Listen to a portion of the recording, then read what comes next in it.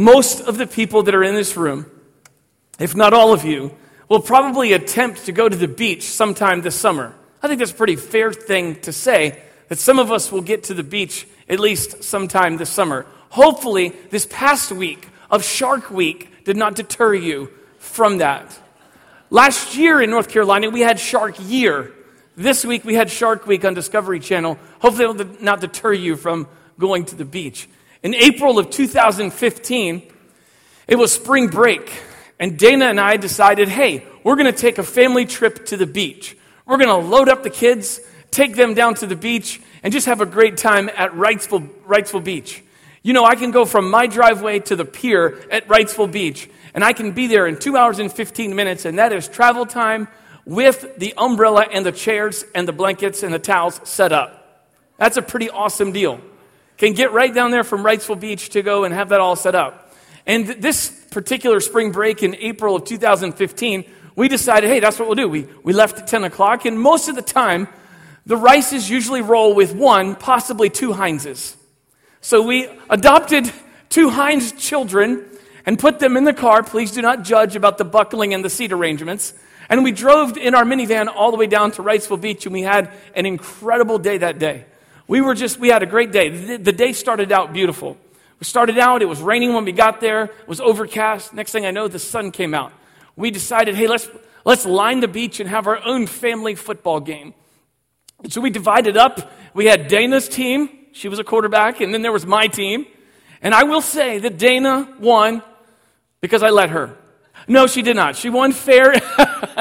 Evil eye. I just got the evil eye. She won fair and square, and she won that day on the beach. And then shortly after that, the kids were really hot and said, hey, we need to go and they want to cool off. Well, the kids wanted to go swimming. It was too cold for Dan and I, so we sat down in our chairs, and then the kids sort of just went off to the water. And Dana said, hey, let's take a selfie. And so we smooched during a selfie. I do not have a picture of that here. And then next thing I know, all of a sudden, Molly comes running around the corner, and this is where the day completely changed, and I will never forget it. My daughter came up to me, and she said, Luke and Caden are in trouble, and they need your help. I threw off my glasses, and I just started running, David Hasselhoff style. Hey, don't hassle the Hoff, okay? And I started running. Our German friends, they know that because David Hasselhoff is loved in Germany. And so I was running down the beach. And I started running into the water. And I could tell that Luke and Caden had been sucked out in a riptide. And I could tell that they were frantically trying to get in. Luke was trying to push on Caden to get his traction to stay up. But at that moment, they were about 40 yards away from me. I started running, going into the water. The waves were crashing over my head. I just remember praying, God, please no. Please no. And at that moment, God in his sovereignty, this is going to sound weird, but God in his sovereignty picked me up and put me into the riptide. And all of a sudden, he sent me out to them. Caden had swum free because if you're in a riptide, make sure you know this, kids are in here with us. If you are in a riptide, don't panic, number one, and swim parallel and then go in. Caden did exactly that. Luke was still trying to get his traction, and I was going for him. And at the moment that I got into the riptide, we met. And I said, Luke, I am your father. No, I'm just kidding. I'm just kidding. If I don't say that, I'm going to cry, okay? And we met, and he was climbing on my head. And we went sideways, and we came back in. And I collapsed. And that day will always be a day that I will be forever grateful to be able to have the chance to rescue my son as his father. As I look at our text this morning, Colossians 1, 12 and 13, the Apostle Paul is so overwhelmed of the great rescue of the Father that he breaks out into a prayer of thanksgiving. And what I want us to do this morning is I want us to sort of, before we come to the table, is I want us to be able to come to the table with great, great thanksgiving for the great rescue of the Father. So I want you to go to Colossians, and we'll sort of take a look at 3 points there before we come and partake of the elements here at the table. There's a guy in the Bible, I don't want to insult your intelligence. A lot of you know who he is, but there's quite possibly someone here that you don't. There's a guy by the name of Paul. Paul, he was a persecutor of Christians, meaning he did not like Christians. He was responsible and saw them die. He wanted to kill them. He wanted to destroy them. Then he was walking on this road called Damascus, and God blinded him and opened up his eyes to see Jesus for who he is, and got to see the great rescue of God, and that you can only be rescued by God's gift, and that's Jesus. You can't be rescued by anything else but by Jesus, and Paul realized that. And so Paul dedicated his entire life for letting people know who Jesus is. He went and he planted churches, several churches. And oftentimes what he would do is he would plant those churches, and then he would write letters to those churches, perhaps to rebuke them because they had gone away from true doctrine, perhaps to remind them of what the gospel was all about, and perhaps to just simply encourage them. The book of Colossians, Paul is writing to a group of people in the city, a group of churches in the city of Colossae. There's a lot of churches that this letter is for. What they were doing at this time is that they had believed, or started to believe, that Jesus wasn't supreme, that he wasn't sufficient. It was, they were attaining to some great knowledge, some spiritual knowledge. Yes, Jesus did some great things. Yes, he died on the cross for our sins, but then there was something else that we needed. Paul started off the letter very encouraging and broke out into a beautiful prayer before he went into really the theme of his book, which is Christ is in all. Christ is sufficient for all people, which is the theme of the book of Colossians. Before he gets to all of that, which we won't cover today, he goes into this beautiful, beautiful prayer. And we're going to pick up that prayer in Colossians chapter 1, verses 12 and 13. And I've sort of titled this message, I've titled the message, The Rescue of God, the Great Rescue of God. And so we're going to take a look at 1 Corinthians chapter 1, 12 and 13. And it starts out by saying this: giving thanks to the Father who has qualified you to share in the inheritance of the saints of light. He has delivered us from the domain of darkness, and he has transferred us to the kingdom of his beloved Son. And there's really three things that I want you to see, because oftentimes we can run to God with our petitions and our requests, but sometimes it's incredibly important to stop, pause, and just reflect on his great rescue. And I think that that's important, and I hope that this text will help us get to that place. First thing I want you to see is that God qualified us. God qualified us. Look at verse 12. Giving thanks to the Father. This is what I love about the text. A lot of times when we go in our prayers, we think, thank you, Jesus, for this. Thank you, Jesus, for this. Paul, in his understanding of the entire Father, Son, Holy Spirit, Trinitarian view of God, he realizes that this great rescue, that this great deliverance that he's going to pray and thank God for happens because of a great Father, a good God. And he says, giving thanks to the Father, he knows that that's where it all came from. Giving thanks to the Father who has qualified you to share in the inheritance of the saints in light.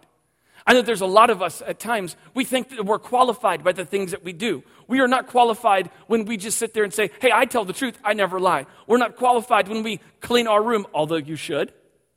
We're not qualified to when there's a lot of people who like us, maybe a people pleaser. We're not qualified when we get a raise at work. We're not qualified by how much money we make. We're not qualified by the house that we live or the neighborhood that which we live in. We are not qualified if we are married or qualified if we are single. We are qualified for, the wrath of God. That's what we're qualified for. But in his great love and in his great mercy, he said, I'm going to send my Son who's going to redeem you, who's going to qualify you, not because of what you will do or have done, but simply because of what he has done. We are qualified. And this text, I hope, will sort of prepare us to come to the table to celebrate and give thanks to the great rescue of the Father, Because the first thing is because he qualified us. The only thing that we are qualified, listen, is the wrath of God. In Ephesians chapter 2, verse 4 says, but God, in his great love and mercy, sent forth his beautiful Son to redeem us. And that's really the point of Paul's prayer, is that we would be grateful, that we would be thankful in the great rescue, because God alone has qualified us. The second thing I want you to see is God delivered us. God delivered us. If you take a look in verse 13. Verse 13 says this, he has delivered us from the domain of darkness. He has delivered us from the domain of darkness. The word deliver means to rescue. Paul is overwhelmed and understands that when he was persecuting Christians, causing havoc to the cause of Christ, he was in the domain of darkness. That's the realm of where Satan lives, and that was our home. There is consequences for living in that place forever. And so Paul is basically coming back and saying, God, I want to thank you for delivering us. I want to thank you for rescuing us. It caused him great, great joy. Last week, I had the privilege of going caving for the very first time. Let me just say this right now. I'm a little claustrophobic. And going into a cave causes me great fear. And I'm in that cave and I'm going, oh, Lord Jesus, please don't let this cave, please don't let it collapse. I kept looking back at the opening and I could see the light coming in, and I had a headlamp, and at one point in time, they told us to turn off the lights so the guide could talk to us. We turned off the lights and it was pitch black. And I was like, wow. And here's where we are. Apart from Jesus, we are in the domain of darkness. That's where we are. And the great God of creation came and he delivered us, he rescued us from that domain of darkness. In 2010, on August the 5th of 2010, there are 33 Chilean miners who went 2,300 feet underground to dig for copper and gold. They went 3 miles from the entrance, and 69 days later, they came out. 69 days, they were trapped in a mine. Here's the great thing about their rescue. Their rescue did not depend on them. Their rescue was dependent on someone else.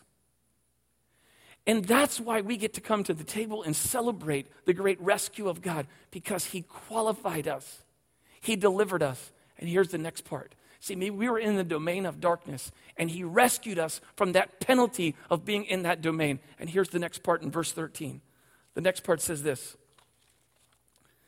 It says, he delivered us from the domain of darkness. Here's the next word. And transferred us to the kingdom of his beloved Son. And so not only did he prevent us from having the consequences of the results of that domain, what did he do? He goes over here and says, I'm picking you up from this place and I'm putting you over here in this place. I'm transferring your residence. I grew up in all over the East Coast.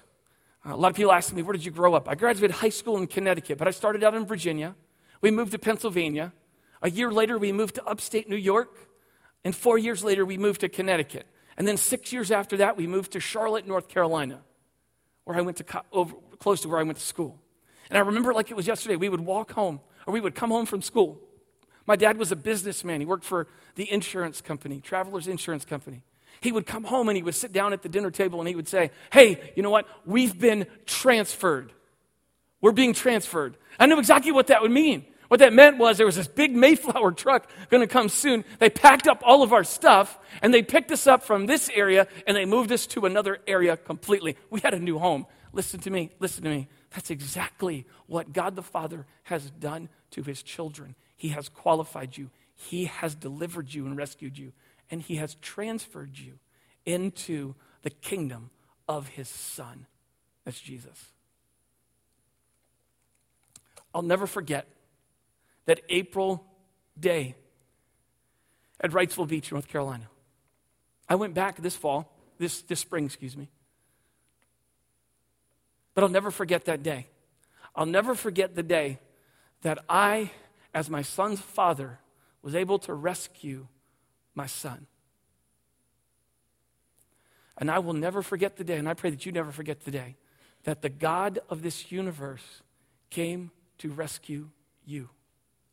I can tell you the great joy in my life from that day.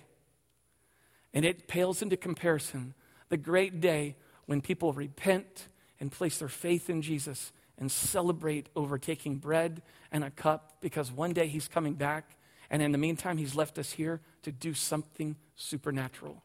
See, here's the beauty of what happened that day. Say, in essence, here's what God did. What God did for you and what God did for me in this great rescue is he took us, okay? He took himself. He took himself and he placed himself in the riptide of our sin. And he defeated it because he went to a cross. He went to a grave, and that grave is empty. But then he picked us up, and he rescued us, and he transferred us, and he placed us over here into the beauty of the riptide of his grace. And my prayer is that you will never, ever get over the great rescue of our Father. He loves you. He has delivered you. He has qualified you, and he has transferred you. And the meaning here is, what do we do with all of that? I mean, what do we do with that information? Well, if you take a look at qualified, delivered, and transferred, the tense of those words is in the past tense. So my challenge to you is not to live so that you will be qualified, but live like you are qualified. Don't live so that you will be delivered. Live like you are delivered. Don't live like you have not been transferred, but live like you have been transferred. Let the past tense of those words be true about your life. And if they are not, if you cannot stand up and say, I've been qualified, I've been delivered, I've been transferred, then during this next song here, I would beg and I would plead you to say yes to the great rescue of the Father. And that you would give him thanks that only he can rescue you. Let's pray. God in heaven, I love you. I am overwhelmed by your great rescue and your great provision. I love you and I thank you for the opportunity to be able to brag and boast on your great rescue. And I'm thankful for the opportunity to speak truth today here at Northwest. If there is anybody in here that has not been rescued, may today be the day that they come to faith in you. And for those of us that will come to the table and declare we've been qualified, delivered, and transferred, may we give thanks to you, our Father, for doing just what you were sent to do, to rescue us. We love you and we thank you. In Jesus' name I pray. Amen.